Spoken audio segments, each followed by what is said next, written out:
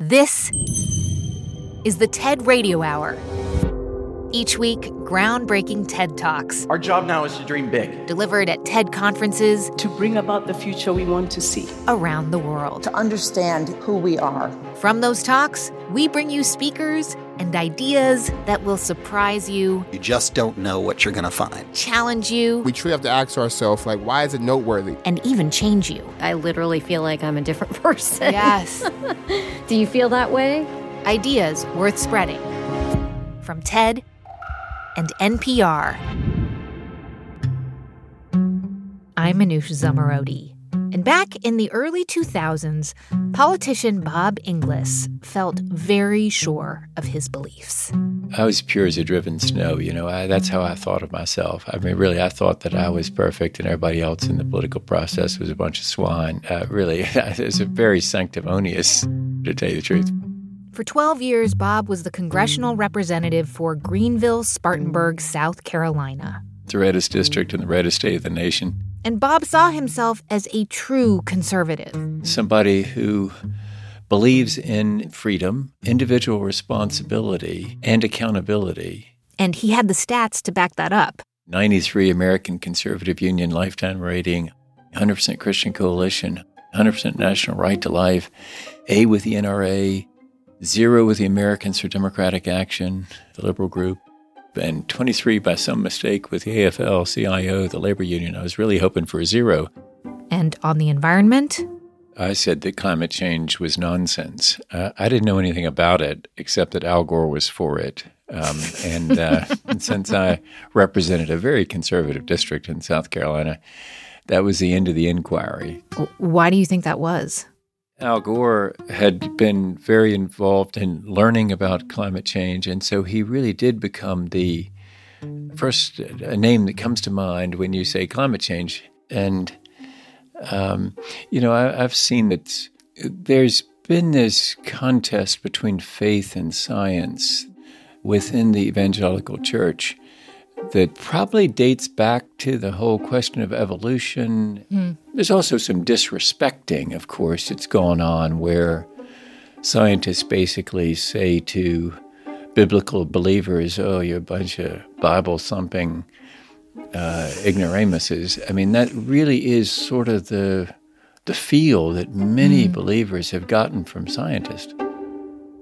But then something happened just as Bob was gearing up for election in 2004. That's the year that our son, the eldest of our 5 kids, had just turned 18. So he came to me and said, Dad, I'll vote for you, but you're going to clean up your act on the environment. So his 4 sisters agreed. That's where I started thinking, well, gee, I really do need to pay attention to this. And I need to find out what the story is here. But, you're a congressman. You could have just said, well, we can agree to disagree. I'm sticking to what's on my platform, and tough luck. But you didn't say that. Why not? Well, some sons are trying to grow up to be like their father. I'm trying to grow up to be like my son, He's good looking, he's smart, he's fun, he's funny, he's all the things I'd like to be. So nice. And he's got 4 wonderful sisters who are also people I'm trying to grow up to be like. And so, I knew that my son loved me and he was going to vote for me no matter what. But I think he's really saying, Dad, I love you. And you can be better than you were before. That's what made it possible for me to listen to them. And of course, I'm also aware that societies that can't listen to their young people are the ones that get stuck. And then the world passes them by. That was step 1 for me in this metamorphosis on climate. Bob Inglis continues his story from the TED stage. The second step for me was getting on science committee. I got the opportunity to go to Antarctica and saw in the ice core drillings at the South Pole the evidence that's pretty clear. Long stability followed by an uptick in CO2 that coincides with the Industrial Revolution. We have warming. So I saw that evidence in Antarctica. Third step in my change. we had the opportunity to go to the Great Barrier Reef and see coral bleaching. And I was inspired by an Aussie climate scientist. I figured out that he was worshiping God in the creation, not worshiping the creation, but worshiping the God behind the creation. Subsequently, I had plenty of time to talk with him, and he talked to me about changing his life to love God and love people, people that he would never know, could never know, because they'll come long after us. So you have this major transformation. I mean, but that's not easy, right? Like when a politician changes their stance or does a 180 on a topic or an issue, that's not usually seen as coming to a new understanding. That is called flip-flopping in politics. Yeah. Yeah, and that's it's a real problem, isn't it? I mean, if we can't do 180s on things, then that means we're just stuck. I'm of the opinion when the facts overtake you, it's better to be overtaken than to double down disputing the facts, because facts are stubborn things. It's sort of curious, especially in my faith tradition, that, we talk about people having conversions, and that's a positive thing. But in politics, you can't convert. You got to stick with whatever the mistake is that you said when you first ran, and and you can stick to it, even though the evidence is mounting up that you're wrong. Admitting you're wrong can be painful. Many see it as a sign of weakness. And sticking to your beliefs these days, that shows you've got guts and a backbone. But what if we understood how flexible thinking can spark our curiosity and bring people who differ together, or at least feel more compassion towards each other? So today on the show, changing our minds. Why reevaluating our ideas and beliefs can be good for our brains and relationships, and even bring us a little joy. For Bob Inglis, the last step in his transformation was proposing climate legislation. He introduced the Raise Wages, Cut Carbon Act of 2009, which would impose new taxes on fossil fuels. And as a Republican from South Carolina, it was a pretty controversial move. Probably not the best idea in the midst of the Great Recession. I think for many of my constituents, they thought this is just too much. Mm-hmm. I mean, you've gone too far here, Inglis. You've broken trust with us because we're not sure who you are. So for those who don't know, tell us what happened when you ran for re-election in 2010. Well, it wasn't even close, After 12 years in Congress in a Republican runoff, I got 29% of the vote, and the other guy got the other 71% of the vote. So a rather spectacular faceplant in politics, I suppose. You don't usually lose by that margin after 12 years in Congress. It was quite an abrupt end. How did you feel about that? Did you think to yourself, well, this is the sacrifice I have to make? Or did it sting as much as it sounds like it would have? Oh, it's awful. It's quite a sting. I mean, to lose in a primary especially is painful. It's one thing to lose in the general election. If you lose in the general election, there's a party to come home to. They'll invite you to the next Lincoln Day dinner. They'll let you speak. They'll say, yeah, you put on the good fight and you were our champion and you came a little short, but still we love you. You lose in a primary, there's no party to go home to. Mm. It's sort of like a divorce or something. It's just a terrible feeling because people who have hugged you around the neck, told you they love you, they're praying for you. You go to the next county convention and they got the other guy's sticker on their lapel.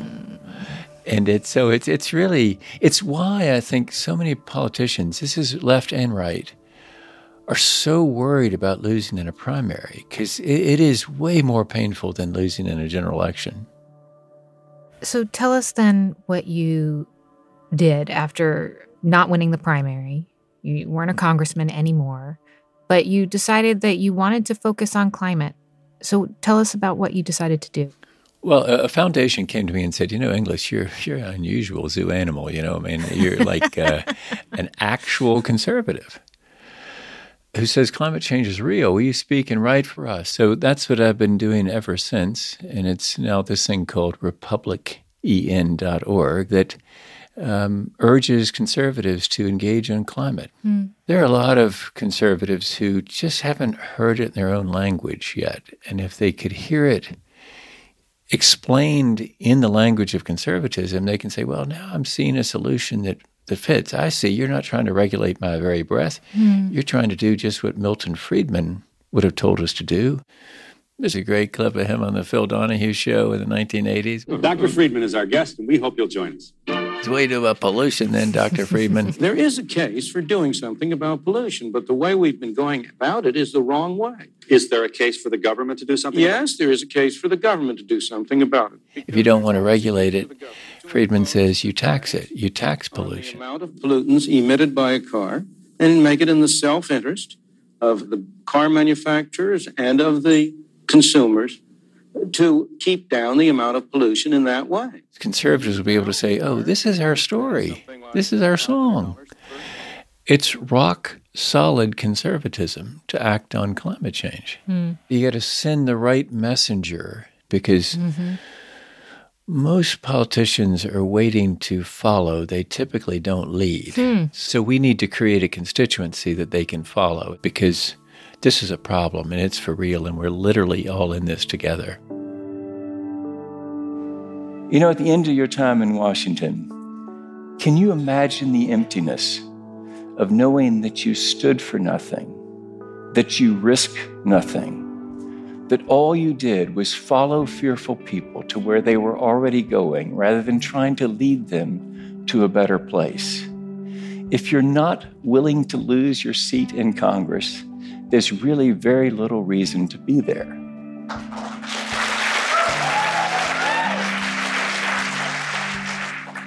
So here's the thing.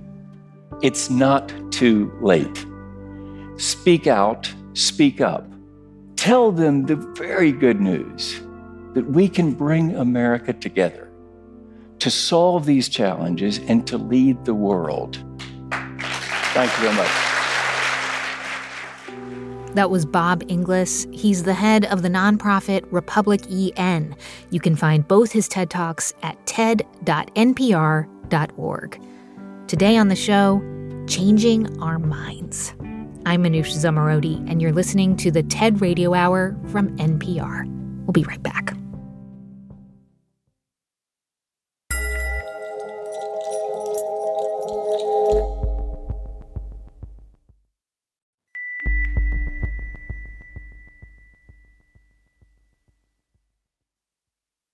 It's the TED Radio Hour from NPR. I'm Manoush Zomorodi. On the show today, Changing Our Minds. Okay, so let's talk about rethinking our ideas, our principles. Adam, what have you found? Is it good for us? Can it even make us happy? Well, Manoush, I don't think that rethinking always makes you happy. But failing to think again is a recipe for misery.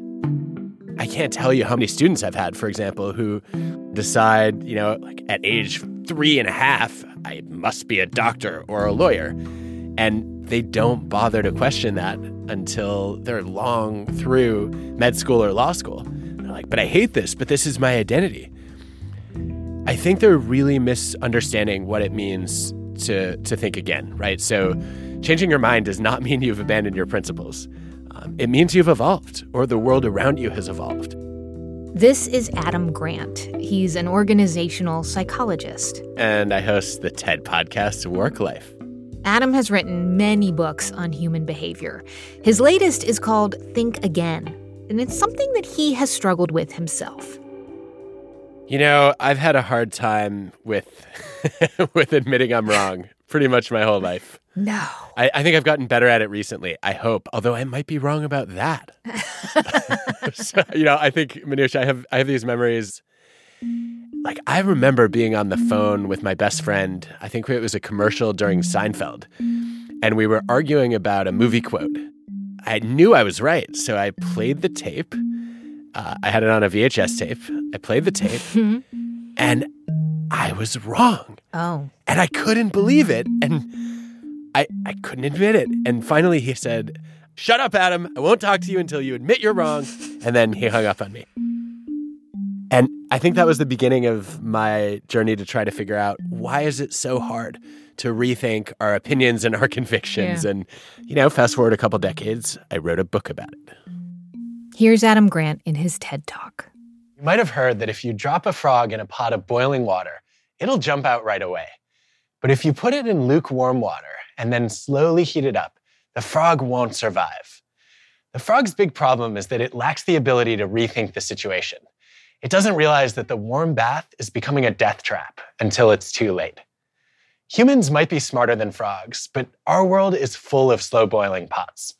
Think about how slow people were to react to warnings about a pandemic, climate change, or a democracy in peril. We fail to recognize the danger because we're reluctant to rethink the situation. Rethinking isn't a hurdle in every part of our lives. We're happy to refresh our wardrobes and renovate our kitchens. But when it comes to our goals, identities, and habits, we tend to stick to our guns. And in a rapidly changing world, that's a huge problem. I mean, we think about today and we think, oh, well, when you stick to your belief in ideas, that means you stand for something or you have a spine. You're not a flip-flopper. Well, I think the problem is people confuse flip-flopping with rethinking.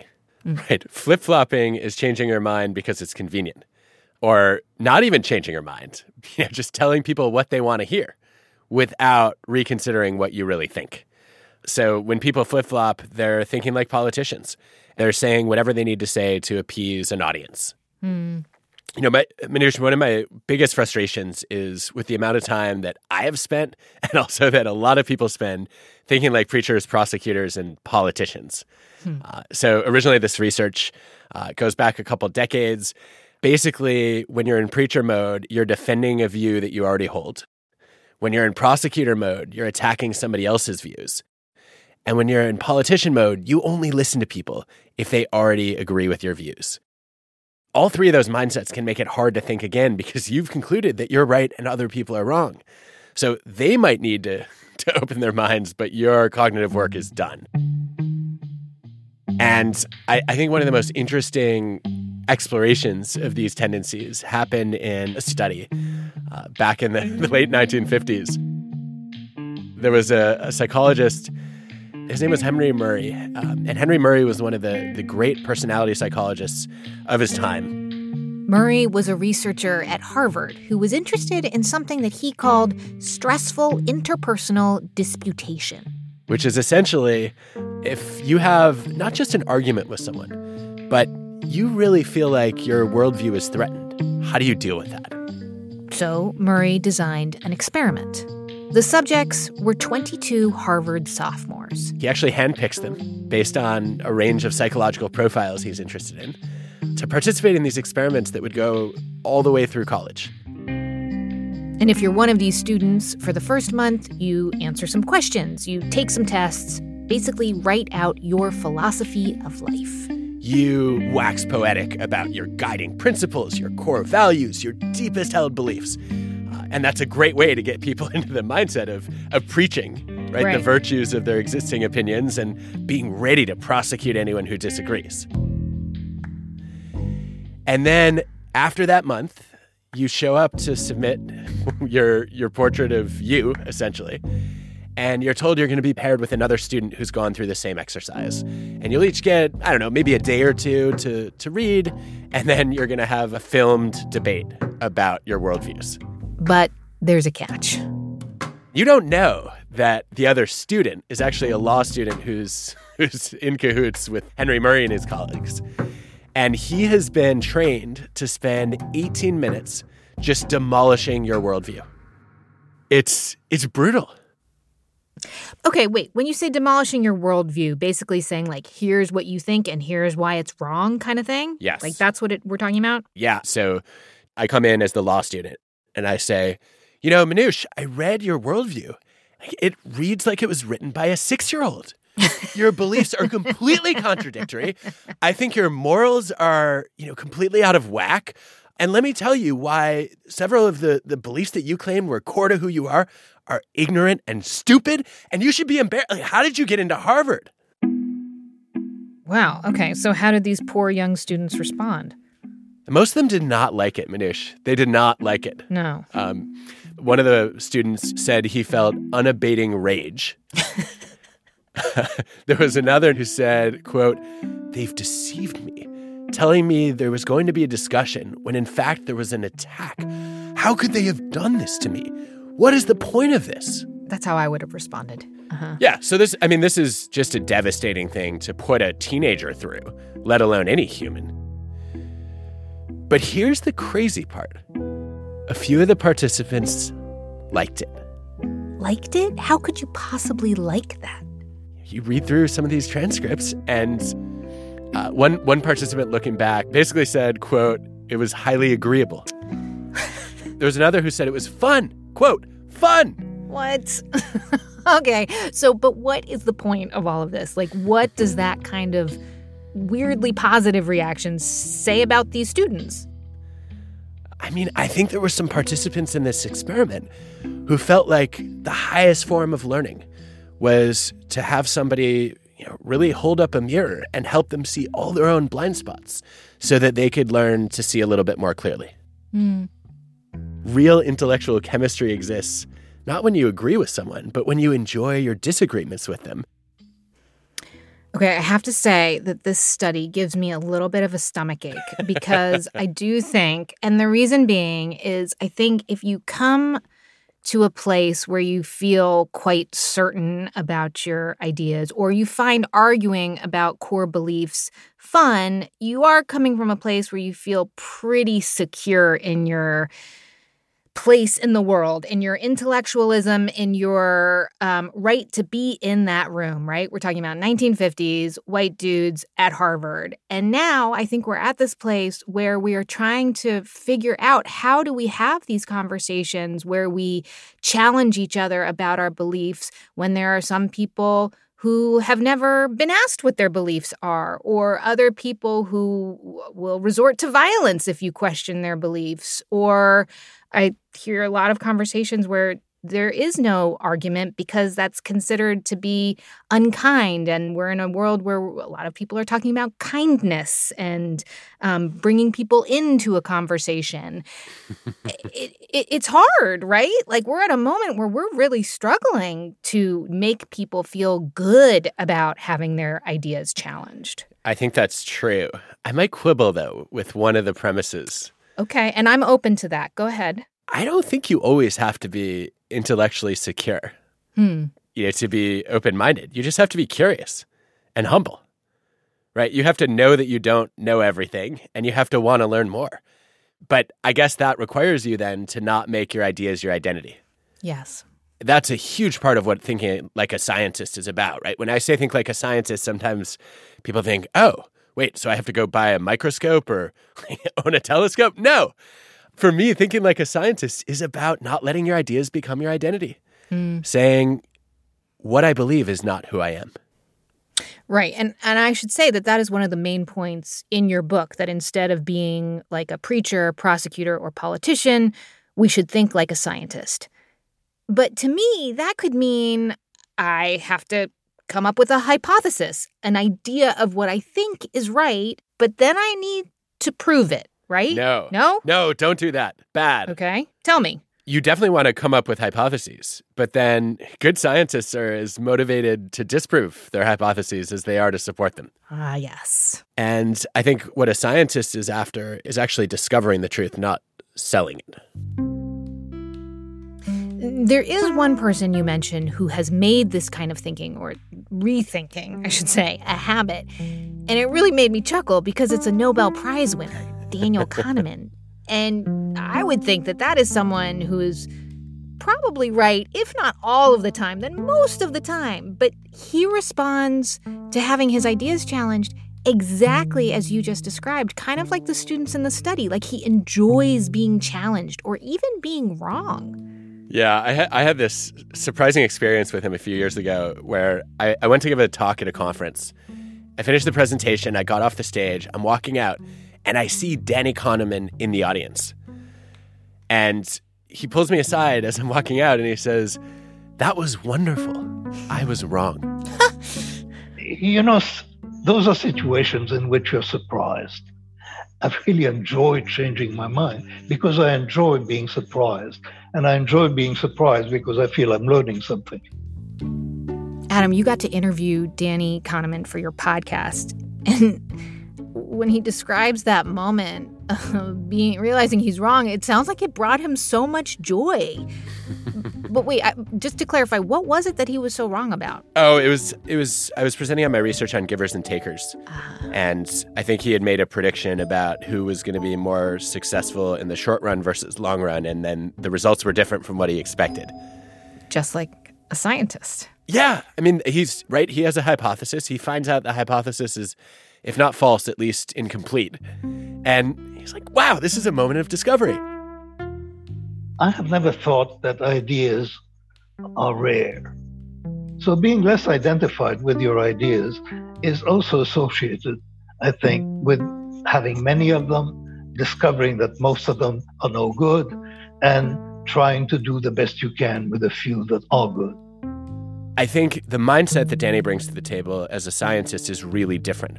Right, the joy of engaging with this kind of interpersonal and intellectual challenge is not that I get to win and make you lose. It's that we're both going to discover something. And that's really shifted the way that I deal with some of the most heated conversations in my life, and sometimes even online. Every once in a while, someone will say, well, let's just agree to disagree. Uh-huh. What do you think of that? I don't believe in that. Huh. If you say, let's agree to disagree, you're giving up. You're saying we are incapable of having a thoughtful discussion about this issue. And so when someone says, let's agree to disagree, I know it's time to stop arguing to win and start asking questions to learn. And I'll ask, where did I lose you? Where did this conversation go off the rails? What could I have done differently? And recognize that I don't know what would change your mind. I'm really curious to find out. And the best thing I can do then is try to help you find your own reasons for change. So I did this with a friend who's strongly opposed to vaccines. Oh, wow. Yeah, a couple of years ago, I swore that we would never talk about vaccines again. I was worried that it was going to damage our friendship. And, I thought he was being stubborn and pig-headed. He thought I was being naive and Pollyanna and gullible. And those are generally not good perceptions, to sustain a 30-year friendship, right? But then COVID happened. And I decided that, as someone who cares about him and his family, I owed it to them to at least see if he was open to the possibility. I'm not someone who thinks that every newborn should get every vaccine ever developed. But it seemed like the best way out of this pandemic, according to the science that I had read. Let me just start by saying he has not gotten vaccinated, nor have his children. But I had a much better conversation with him than I had ever had before. And all I did was I went into the discussion and I said, I'm really curious. What are the odds that you'll get a COVID vaccine in your lifetime? And he said, it's got to be pretty low. I was stunned. I was like, what? I thought you were going to say 0. What do you mean pretty low? And he said, well, no, you always have to weigh the pros and the cons. I mean, if I were 80 years old, I wouldn't be worried about long-term risks. If there's a variant that has a 100% fatality rate and is highly transmissible, of course, you go for it. And what was so powerful for me about that conversation was, for the first time in the 3 decades that I've known him, he committed to at least being open to rethinking. And, all of a sudden, I didn't see him as an anti-vaxxer, and he didn't see me as a preacher or a prosecutor. Right. So I think that's what I'm looking for more of. When somebody starts to launch an assault on your worldview, it's not that difficult to ask, how did you arrive at that view? I'm really curious. Or I've never heard this perspective before. Was there a time when you didn't hold it? I think as people reflect on those questions, they're a little bit more likely to recognize that their beliefs are malleable and that also you're probably more than your worst opinion. You're externalizing the topic. You're sticking to the topic and not whether you're a good or bad person for thinking what you do. Which I have to say brings me back to your story, Adam, when you were a teenager and you were so sure that you remembered this movie quote correctly. And to me, it sounded like you were embarrassed, like you dug in even more because you wanted to save face. But now I think you're saying, like, let's just take that element of shame out of the equation. At least in the short run. Yeah, I think the goals are really different. The goal is not to prove myself, it's to improve myself. And we know that it takes curiosity to learn. What we forget is that it takes courage to unlearn. So I guess what I'm hoping people will do is realize if learning is how you evolve, unlearning is how you keep up as the world evolves. I want to keep having versions of myself that look back and say, I am much wiser than I was before. And that requires a balance of knowing that the information you have today is probably more accurate and more likely to be true than what you had yesterday, but also knowing that it's always incomplete and that tomorrow you're probably going to discover something new. That's organizational psychologist Adam Grant. He's a professor at the Wharton School of Business. His book is Think Again, and he hosts the TED podcast Work Life with Adam Grant. Oh, and back to that saying about the frog slowly boiling to death. Turns out it's a myth. Adam says they jump out of the pot as soon as it gets too hot. We humans just haven't bothered to rethink that old story. On the show today, Changing Our Minds. I'm Manoush Zomorodi, and you're listening to the TED Radio Hour from NPR. Stay with us.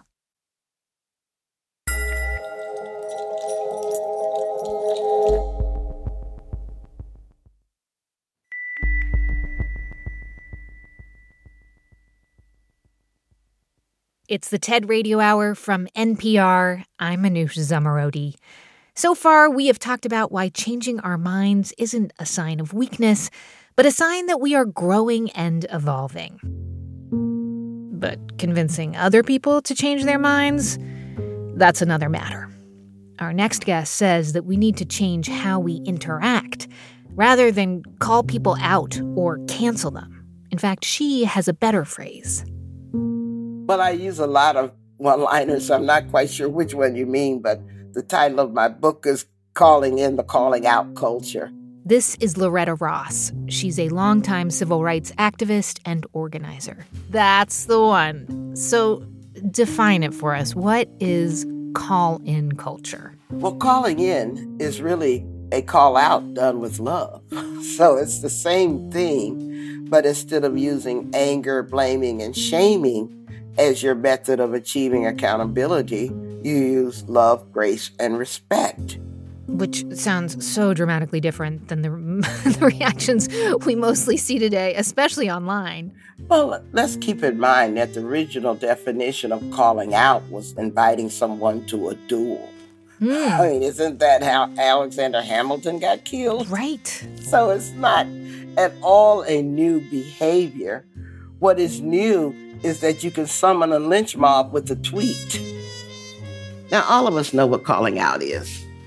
Our cancel culture, as it's called. Here's Loretta Ross on the TED stage. You think somebody has done something wrong, you think they should be held accountable for it, and you think they should be punished for it. So one of those calling out examples is, I can't believe you just said that. You're racist, sexist, toxic, manipulative. With this approach, you've guaranteed one thing. With this blaming and shaming, you just invited them to a fight, not a conversation, because you're publicly humiliating them. Now, some people actually think call-outs should be used to hold powerful people accountable, and there's a lot to that. I mean, that's what the human rights movement has always done. But most people are calling others out of fear, or they're feeling that they need to belong to something. And some people think that they'll feel better about themselves if they put somebody else down. Most of us want all of this violence to stop, but we don't know where to begin. And most of us stay silent because we're afraid that we'll become the next target. So even if something feels unfair, we're silent. I try to point out to people that if you use respect and radical empathy as a way of having people invited into a conversation instead of a fight, you're more likely to achieve your goal. Chances are they're going to give your words a fair hearing than if they feel they're automatically being attacked and have to go on the defensive. It's just logical for me. You know, Loretta, you say it requires radical empathy, but in your talk, you hint that you didn't always think that way. Well, I'm not sure if I have any special empathy. Actually, I don't even like most people, so I don't think I'm naturally empathetic. It's a learned and acquired skill for me. Okay, so let's go back to that place where you first learned those skills. Tell me about it.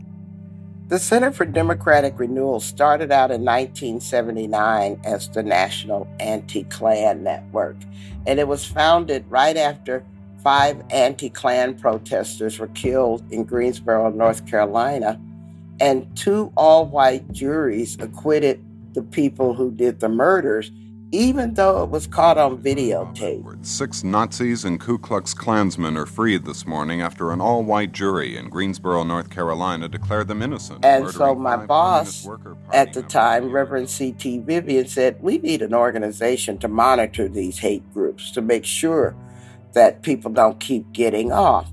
And it was in that job that I started assisting in the deprogramming of people who had left hate groups.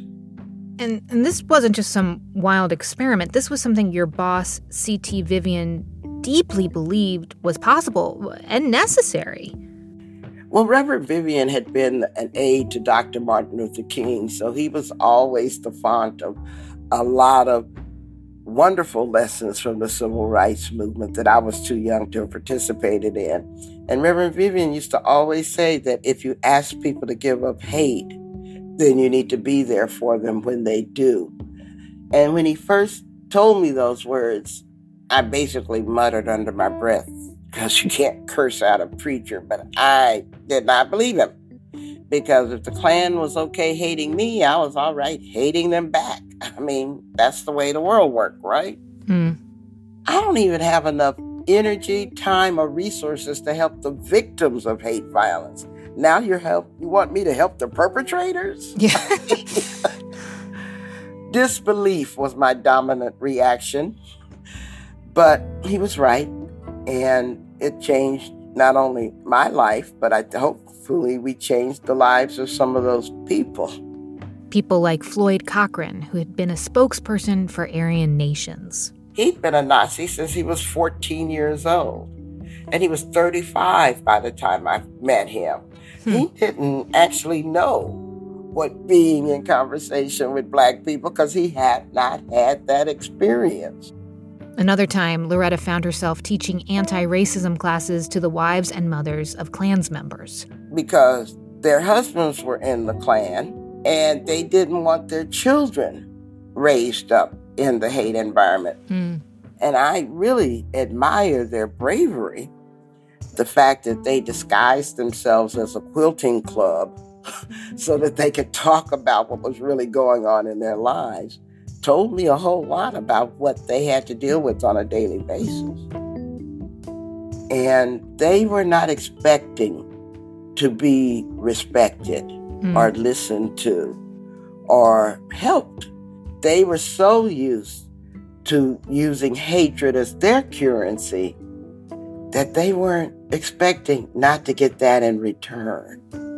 And so I could see the transformations as they renormalized themselves into society take place right before my eyes.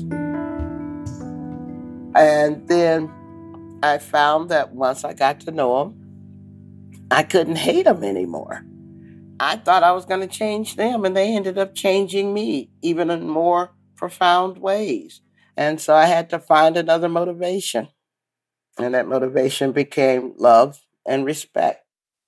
This ethos is what Loretta thinks is missing from how we interact with each other today. She says we need more calling in, less calling out. One of my students once said, a call out is not an invitation for growth. It's the expectation that you've already grown. This is the culture we're trapped in now. On the other hand, there is calling in. So when you think somebody has done something wrong and you want to hold them accountable, you don't react with anger or hate. You just remain calm and look at them and say, that's an interesting viewpoint. Tell me more. And if you use this call-in practices like I'm teaching, what you'll do is several things. First of all, you'll lead with love instead of anger and allow somebody else to grow. Secondly, it'll affirm your own inner empathy and your compassion. And then the third thing is that you can call in your friends, your families, your neighbors, your coworkers, all the people you might have given up on in the past because of how they've hurt you. So let's do a demonstration. Let's say there is, because I have tried calling in a particular relative, and I have to admit that I don't think that I've done very well. First you said relative, so you know this person. Yes, I do. Won't engage, won't use the same kind of language of, believes things are pretty black and white, they're right, everyone else is wrong, and can't even have the kind of empathetic conversation that you're talking about. So how do you begin to call someone in when it feels like you live on different planets and don't even use the same vocabulary? Well, I find that it's very useful in those kinds of situations to go underneath their words and ask about their values. I believe that it's very possible to use these strategies. So I'm going to tell you about my Uncle Frank.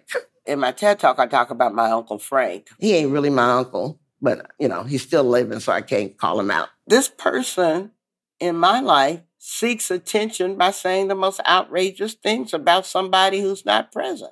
He came to a family reunion and decided to talk about Mexican Americans stealing jobs.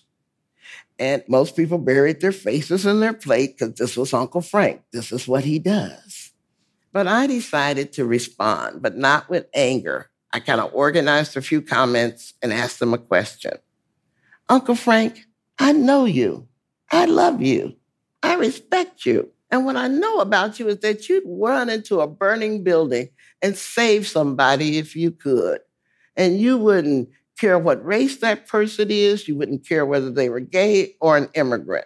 So tell me, how can I reconcile that good Uncle Frank I know you are with the words that just came out of your mouth? You haven't called him in. You haven't called him out. You called on him to decide how he's going to be. And with this approach, he's less likely to become defensive because you haven't actually attacked him. And while he's organizing what to say, you've affirmed that he has options about how he wants to be, especially in his niece's eyes and his family's eyes. But most importantly, the third thing you've achieved is that you did not let his bigotry go unchallenged. Loretta, I got to say, that kind of response is admirable. It's also really gutsy because asking those kind of calm, collected questions at a family reunion, that can be super uncomfortable.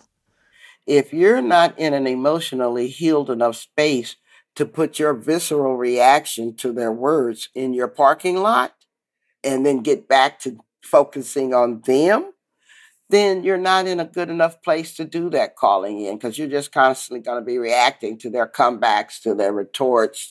And so it's not obligatory that you try to call people in, but it's a choice that you get to make.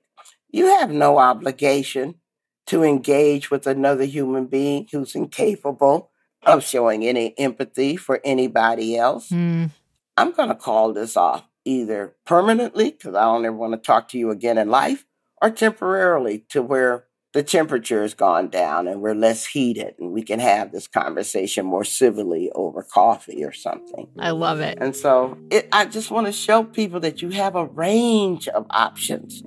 Don't be trapped by patterns that you have a choice whether to continue or not.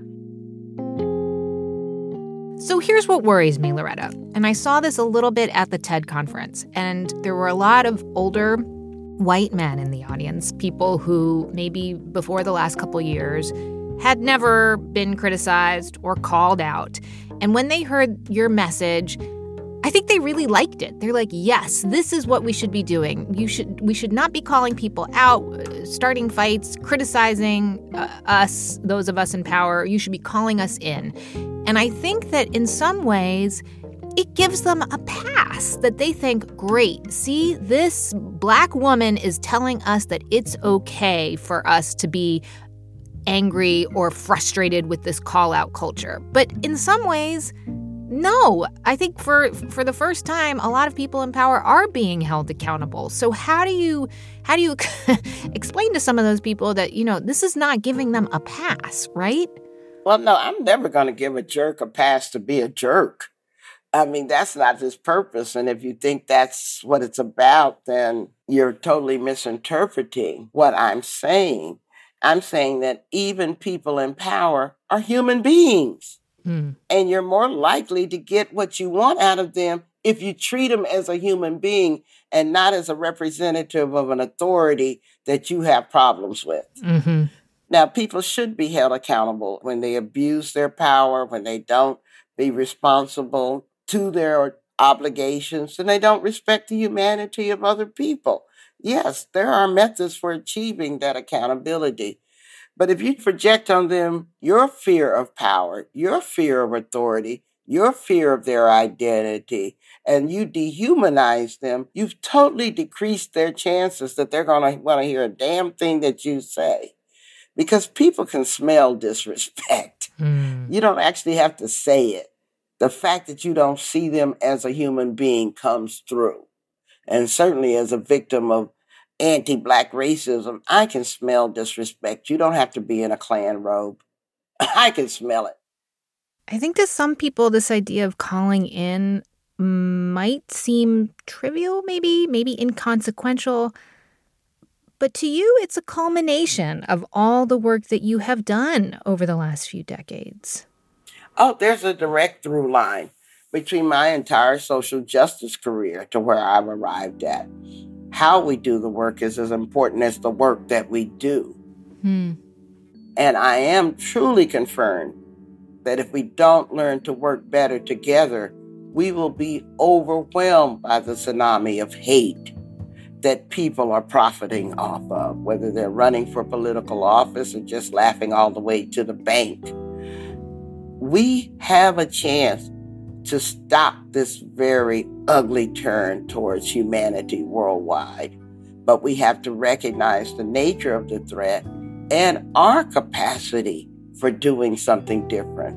We don't just have to write ourselves as victims of this narrative, when in fact we have a considerable power if we point it all in the same direction. Because as I said, if a Black woman can't hate the Klan, then everybody else is just a problematic ally. So it's my privilege to figure out a strategy for working with everybody who means well. Loretta Ross is an organizer and activist for reproductive and civil rights. She's also a visiting associate professor at Smith College. You can see her full talk at TED.com. Thank you so much for listening to our show today, Changing Our Minds. To see hundreds more TED Talks, check out TED.com or the TED app. This episode was produced by Fiona Guerin, Matthew Cloutier, and James Delahousie. It was edited by Sanaz Meshkinpour and Rachel Faulkner. Our production staff at NPR also includes Jeff Rogers, Diba Mohtasham, Katie Monteleone, and Harrison V.J. Choi. Our audio engineer is Brian Jarbo. Our intern is Catherine Cipher. Our theme music was written by Ramteen Arablouei. Our partners at TED are Chris Anderson, Colin Helms, Anna Phelan, Michelle Quint, and Micah Eames. I'm Manoush Zomorodi, and you've been listening to the TED Radio Hour from NPR.